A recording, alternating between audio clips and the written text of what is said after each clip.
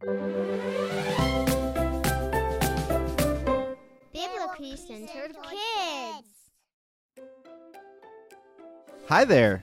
Today is Thursday, February 1st, 2024, which is crazy that this is the first day of the second month of the year already. But welcome to the Biblically Centered Kids podcast. My name is Mr. Johnny. And this is Miss Danica. And we are super happy that you're here.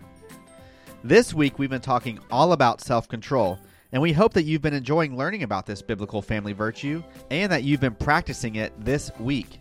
If you remember, Virtue E says we exercise self-control in our words and actions even when faced with temptation. Today is New Testament Thursday. Every Thursday, we will read stories from the New Testament in the Bible that illustrate the biblical virtue of that week. The New Testament contains stories about Jesus' life and even some letters and stories from his disciples after Jesus went back up to heaven. The Bible is a book given to us from God that tells us all about him. When we read it, we can discover what he's done in the past and then learn what he has to say to us today.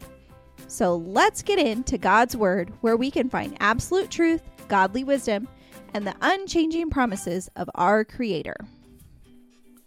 Today's story is all about Jesus in the wilderness.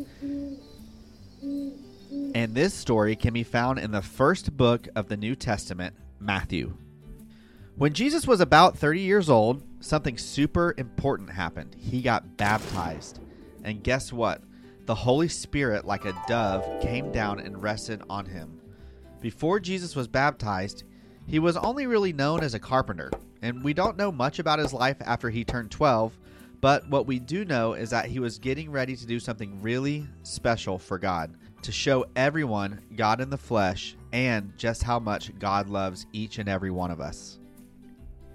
After Jesus got baptized, he went by himself to a quiet place called the wilderness.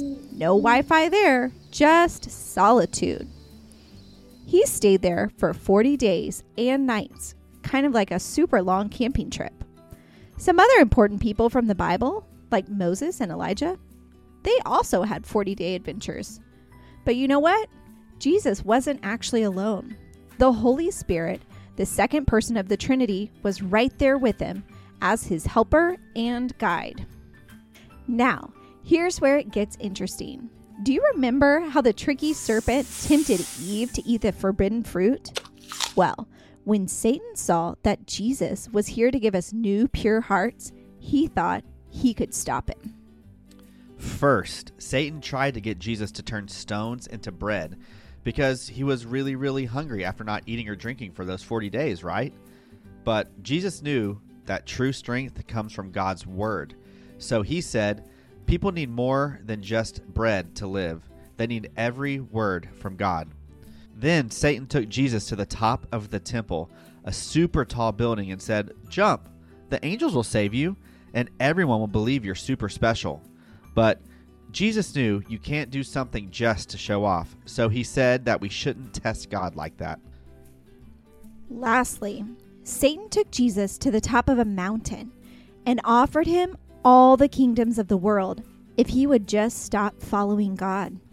But Jesus knew better. He said, "Go away, Satan. Only God deserves our worship and service." Here's the super amazing part.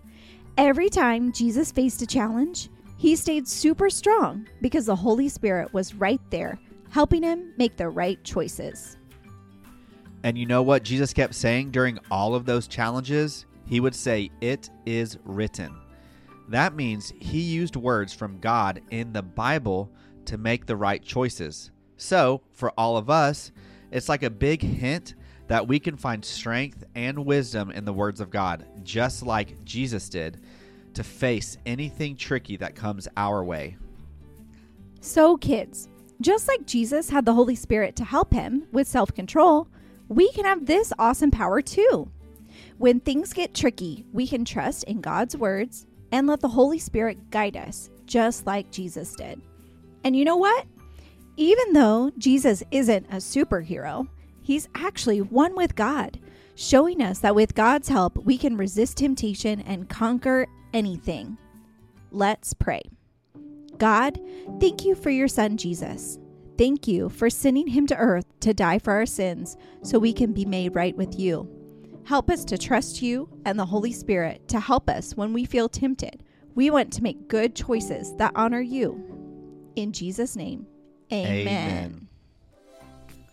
So maybe find some time today to tell today's story to a sibling or to one of your parents. You could even act it out or draw a picture. And don't forget to tell your mom or dad to visit biblicallycentered.com for some free downloads on biblically centered virtues. We're so glad you joined us in the New Testament today. And remember, you can ask God for wisdom anytime you feel tempted. Keep up exercising your self-control. Until next time.